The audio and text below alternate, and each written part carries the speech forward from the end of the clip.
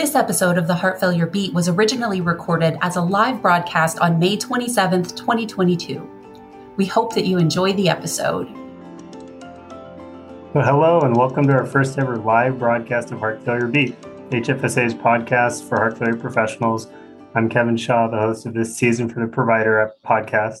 I'm excited here because we have a few guests here to discuss a new HFSA position paper on the impact of healthcare disparities on patients with heart failure, which was published just earlier this month, May 2022, in Journal of Cardiac Failure.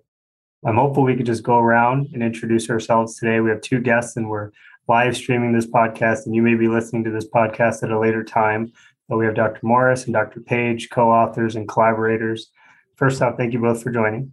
Thank you for having us. Of course, maybe Alana, if you could introduce yourself, and then Robert, if you could introduce yourself. My name is Alana Morris. I'm an associate professor of medicine at Emory University. I'm also the director of heart failure research, and my research interests are completely related to the statement, race and gender disparities in heart failure. My name is Robert Page. I'm a professor in the departments of clinical pharmacy, medicine, and physical medicine, and I'm a clinical pharmacist for the Division of Cardiology, Advanced Heart Failure, and Heart Transplant. I think this applies to just about everything that we do, and so which makes it so very important. I couldn't agree more. So for starters, I want to congratulate both of you and then our co-authors on this statement. This includes Jorge Silva, UC San Diego, Eileen Sheesh, Cleveland Clinic, Nazreen Ibrahim from Inova, and Dr. Clyde Yancey from Northwestern. It was clearly a team effort. Everyone worked hard to get this through. And Alana, maybe we can start with you. Background and really impetus for a document like this. What do we know about disparities, heart failure risk, therapies, outcomes for patients now in 2022? I think the first thing to say is, I think as a medical community, I'm excited that the HFSA, in addition to multiple different professional societies, have really embraced this idea that we really need to put healthcare disparities and social determinants of health at the forefront of what we do. I think in cardiology, we spend a lot of time trying to sort of push the needle with research, better pharmacotherapy, better devices, better things to offer patients in terms of advanced therapies for heart failure.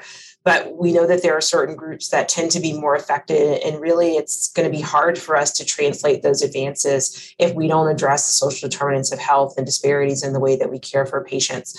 So that was really the impetus. The HFSA wanted to have a statement related to this, and I think all of us were happy, as well as our co-authors, to contribute to writing this because it's so particularly important for our field. We know that Black and Hispanic patients in particular have a higher incidence of heart failure, with Black patients really having the highest incidence of heart failure, as well as the highest rates of hospitalization from heart failure, as well as death when you adjust for age. But I think, Kevin, I know this is near and dear to your heart as well, that the way that we talk about race and ethnicity, we know that we have a lot of gaps in the literature. There are certain groups where we sort of cluster data and say everybody's Asian. And, what does that mean? And we know that there are other groups, Indigenous persons and American Indians, where we don't have enough data. We really lack data, and there probably are glaring disparities in those groups that we don't know about, in part because we just don't collect the data. And so I think this statement really tries to address what we know, but also what we don't know and what we need to do in terms of data collection to move forward to really try to advance care and be more equitable for patients from multiple different race ethnic groups. And to kind of chime in on that, Dr. Morris, as well, I think what's very unique about this particular statement is that it takes the 50,000-foot view from the health system, and then it moves it down into the community and then to the patient level. And also, not being a physician, this statement really does address all healthcare members within the team. And I think that is what makes it also so unique compared to other statements that have been out published in literature. I couldn't agree more with both of your points. I think one of the things when Alana got us all together, right, and what a good leader does is really sets a vision for everyone.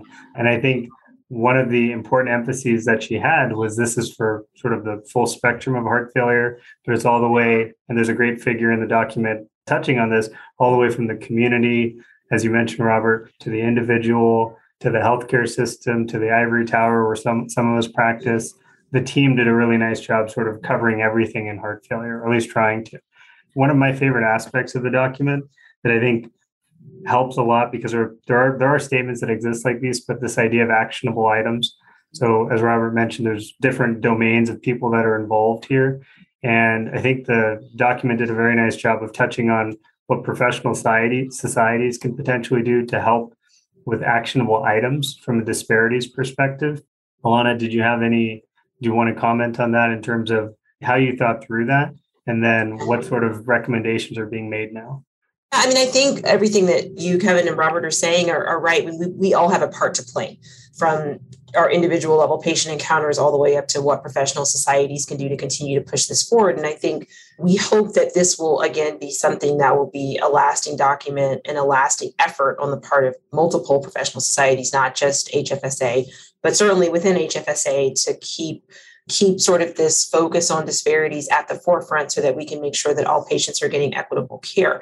I think in the past, we've probably spent a lot of time really focusing on patient level interventions, trying to focus on adherence and diet and things that we know are certainly important at the patient level.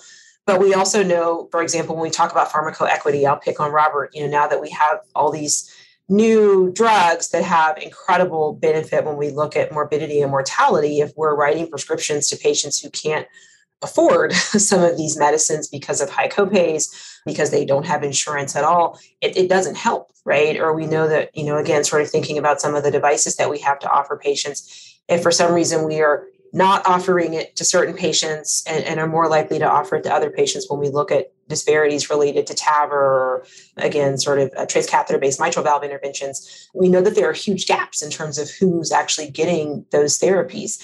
And so we also have to turn the mirror on ourselves as providers and ask the question, are we doing what we can do, not only at the patient level, but at a systems level, to look at our data, look at who's getting certain procedures, look at who's getting prescriptions for certain medications. When we look at the society level, are we encouraging each of the committees to sort of make equity, disparities research, to make all of these different things really sort of at the core of what we do as a society, and to keep those things at the forefront so that we can see, hopefully, that these gaps are closing with time. Because I think that's the problem, is that when we look at the data, it doesn't suggest the gaps are closing with time. And that's a big part of the problem. And of course, policy, right? And I know the HFSA has been incredibly involved at a policy level. I think a lot of times what we do at a policy level may be related to reimbursement, right? I mean, we know that money is a big part of how healthcare is delivered, and that's incredibly important. But when we look at certain policies like the HRRP, or other policies that may have a disparate impact on patients who may be more likely to suffer from social determinants, I mean, those types of things, it can have a disparate impact, for example, on hospitals that are minority serving or more likely to serve patients who are from underserved communities. And we just need to make sure that, again, the policy and the advocacy that we're delivering is addressing these issues. To Alana's point also, again, is both you, Kevin, and Alana, what makes this such a robust statement is this isn't just a summary of the literature. It's based on your experiences also as a researcher in these areas. And that's what makes it so much different compared to other statements. And that's why I would encourage everybody to read this statement. The principles, they're there. Actually, I will tell you, it's eye-opening. It very much is. So, speaking of eye-opening, there's one table in here that I think, Robert, you did a nice job in sort of championing, along with others on the team, this idea of a framework for understanding racism. I'd love for you to maybe provide a little background or commentary on what this actually is. So it's table 1 in the document, if you have a chance to review it, framework for understanding racism on 3 levels. Absolutely. And as I said, as I was participating from the standpoint of the LGBT community, I have to say, as I was evaluating these concepts, it really made me question how I approach certain situations in patients. And as I said, that, and to me, that's what makes a document, manuscript, a statement. If you can, makes you question, that's important. And one of the aspects, as you mentioned, is with regards to the various types of racism that does exist. I know we toss this term out, but there are different forms of racism that occurs at various levels, some of which are unintentional, completely unintentional. but like institutionalized or structural racism. We hear that a lot on the news. And that is really where this has been embedded for so long in either health policy, practice, the quote unquote norms that we see, and the origins of these lie within history. And so that's one aspect that we just don't think about. And those are, as to Dr. Morris's point again, this is the health policy that needs to be addressed and changed. And actually, sometimes it can be one of the hardest too, because you have to have buy-in from multiple stakeholders and saying, hey, this is an issue. The other is personally mediated. And this is just based on our assumptions that maybe we grew up with. It could be intentional, it could be unintentional. It does sometimes manifest as little microaggressions. And you know what? It's interesting, since being very fortunate to be a part of the writing group, I've noticed this so much in just my discussions. And it's very much true. But again, personally mediated racism is usually what's going with the norms. We're very fortunate in this today's society where we're not accepting the norms anymore. This is unacceptable. And then it's internalized. And this is really, I would say, characterized by just not, this is where it comes down to you as the individual, basically not believing others, being untrustworthy, acceptance of the stigmatisms of racism, very negative message on that. And so, again, how we approach this is very important when you think of these principles and these definitions. And so that also, to build upon that, is how we then address the issue from, again, the huge health policy, public health standpoint down to the individual. But another thing about this clinical science or this statement is the fact that it makes you really look and internalize it and saying, I need to address this. And that's why, again, I think this statement is so much different from other statements. I think to Robert's point, many of us sort of, when we hear the word racism, the first thing we think about is interpersonal racism, personally mediated racism. We say, right, well, I don't do that. That's not me.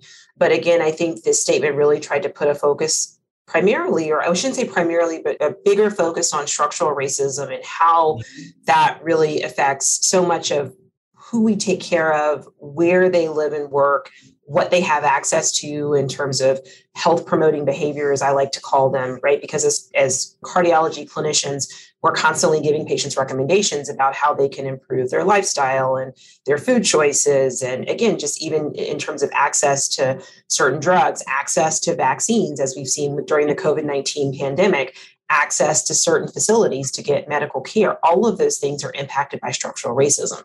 So when we give recommendations to patients, we have to keep in the back of our mind that individual patients' ability to implement and to act on those recommendations differs dramatically based on where they live, and their ability to access certain therapies differs dramatically based on where they live. And as Robert said, that really is a function of structural racism, and it affects outcomes for sure.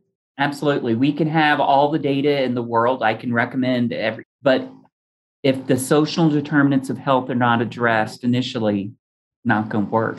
So that's, again, so very important, critical in the state. And I think you sort of touched on it earlier, Alana, like those of us practicing in this space, the amount of new, exciting interventions that keep coming out every year, from a structural intervention, pharmacotherapy intervention. We have some of the coolest tools and toys to help some of the sickest patients that are walking around this country, right? And I think it's one of the reasons why a lot of us went into this field. We like that stuff. That's right. The amount that our hands are tied, metaphorically speaking, in terms of being able to provide or prescribe interventions that we feel very confident will help the person in front of us based on their ability to access those interventions, or as you guys have mentioned, the social determinants of health that can really drive that. It's very sobering sometimes. I have a long list of things I'd like to offer the patient I'm going to see in clinic this afternoon, and I know half of them are off the table before we even open the dialogue. Yeah, I think it's important for us to talk about racism, and as Robert mentioned, because sort of this aspect of internalized racism and the idea of medical mistrust, which I think many of us were maybe not as aware of how strong medical mistrust was, but it's really sort of come to the fore during the pandemic because of COVID-19. But certainly individuals from marginalized groups who have sort of this history of being affected by racism in this country, I think in many ways, right, this idea of medical mistrust has really been heightened. So again, when we're offering therapies to patients, it's not that any individual from any self-reported race ethnic group is going to be more likely to say yes or no. Everybody should be treated as an individual. But I think as clinicians, we also have to be aware that there may be some medical mistrust on the part of the patient that, quite frankly, we've earned. We've earned that as a healthcare community because of the way that we've treated certain communities in the past. And I think that's important for us to be able to talk about openly as clinicians and to acknowledge. And again, if we're going to stop that structural racism, at least within the medical community, we got it. That's the beauty of HFSA. We got to start with the big societies. And that, again, I commend the HFSA for commissioning such a statement on this. And again, it also addresses issues that exist. I love it. It talks about like editorial boards. Yeah. I mean, it really highlights they're all old white oligarchs. I kid you not. But yet that's been the way it is for 50 years. And yet that's not an excuse. And we addressed that. The writing group addressed that very well in this document. And I think that's changing. I mean, you can say the Journal of Cardiac Failure, because I can promote JCF because I'm on the editorial board, that we issued, right, a statement sort of declaring the importance of DEI for the editorial board at JCF. And it's something that we actively try to sort of not just talk the talk, but walk the walk. And I think that a lot of journals are changing, right? But it can't be a slow change, right? It can't be like this slow drip. It has to be something that, again, we actively push towards to make sure not only when we are selecting who's on the editorial board, sending papers out for review, but also sometimes the comments, right? Like I can say as someone who's been in this space for a long time and I've submitted however many papers related to disparities, and sometimes the comments that you'll get back from reviewers are like, wow, you can see the bias. And I think even as editorial board members, when we're reviewing the comments that we get back from reviewers and we see bias, right? We have to remove those comments. We have to talk about it during editorial board meetings. We really have to, again, sort of try to make sure that framework is at the top and is a priority in terms of what we're doing. I think we're trying to do that at JCF. JCF's great about that. Yeah, I think these are huge steps in the right direction. And I think there is sort of a younger generation or earlier career generation of trainees and physicians that are a little bit more mindful of this as we all evolve, which is a good thing. For those who have not read this statement, I'd love to give both of you just an opportunity if you wanted to try and summarize at least, or what you would hope a reader for someone who's taking care of a patient at risk for heart failure, with established heart failure, with end-stage heart failure. What are some of the takeaways that you try to emphasize for someone either before reading this or even after reading this, that you hope a reader learns from absorbing this document? Maybe we can start with Robert on this one. One of the things that the big takeaways is how to approach it. And that was also what we put together. And we coined the phrase pillars well before the guideline-directed medical therapy pillars existed. But anyway, how to really deal with this, and from the standpoint of a health system or a medical organization. And I do like that. It's summarized in table 2. But again, as Dr. Morris mentions, we have to elevate the issue. And it's not about, well, we'll do it over time. No, we need to do this right now. I mean, this is an issue, number one. And then number 2, engaging our stakeholders.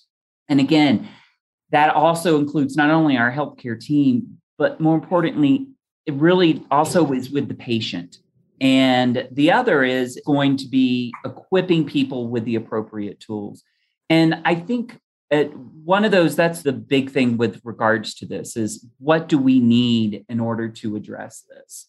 And then, as I mentioned before, the last one I want to do is try to empower those that have been marginalized. A great example, I just saw a patient today with an ejection fraction of 20%, no insurance. She was African-American.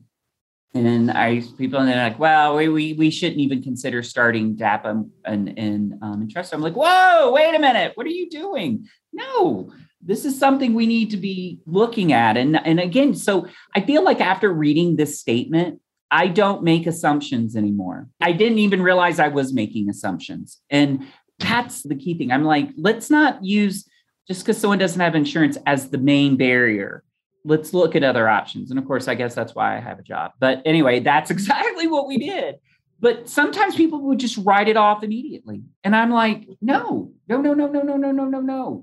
So again, that's one of the things that I loved about this statement. Again, it was eye-opening for me as well. Alana? Yeah, I mean, I think one of the things that I like about the statement is you guys have pointed out it's pretty comprehensive. We spend some time talking about the epidemiology.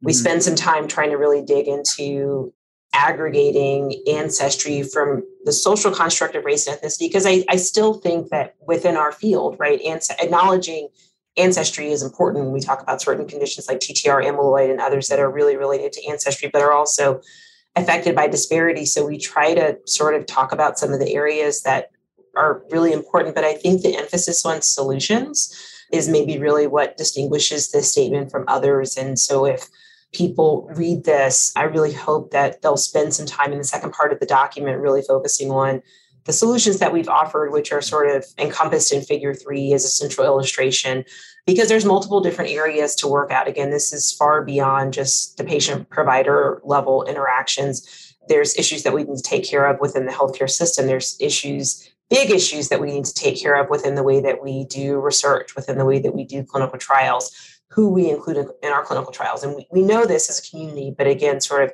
highlighting some of the barriers and highlighting some of the things that we need to do moving forward, not only in terms of who we're recruiting, but what data we're collecting in registries, what data is lacking as it pertains to social determinants and disaggregating certain race ethnic groups. I mean, there's a lot that we need to change if we really want to move this field forward.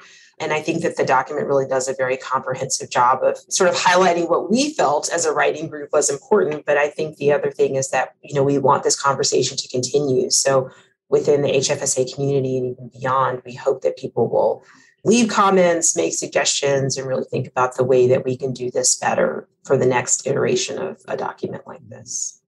I agree, particularly this area of just actionable items. I learned so much from both of you and all of our collaborators on this statement, and going all the way from transplant selection committees to editorial boards to the community. This impacts everything that we do, taking care of patients, writing about patients, studying patients. Congratulations to co-authors. I hope everyone listening does have a chance to read it. And of course, really hearty congratulations and thank you to Alana.